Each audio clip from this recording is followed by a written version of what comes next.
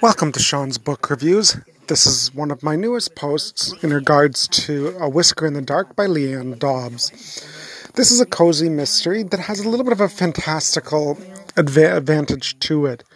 I must say that I wasn't sure exactly what I was looking at when I started the series. However, having just finished the second book, which is called A Whisker in the Dark, I can say that I was impressed with the writing style, as well as the humor that you can see, which is part of this novel. That's not to say that it is actually supposed to be humorful, but I just found parts of it very humorous. I must say that I really am enjoying the series.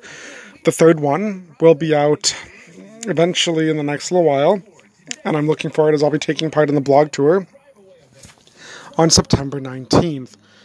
I'm really liking how this series is going, more because of the fact that it's just unique. I mean, how many people would look at a cat as being helping solve crimes? That's part of what I think is what's making this series so entertaining, is that it has that little bit of the fantastic, where you know that it's not possible, but hey, why not just enjoy it for the ride? Well, I'm off for starting of my next read.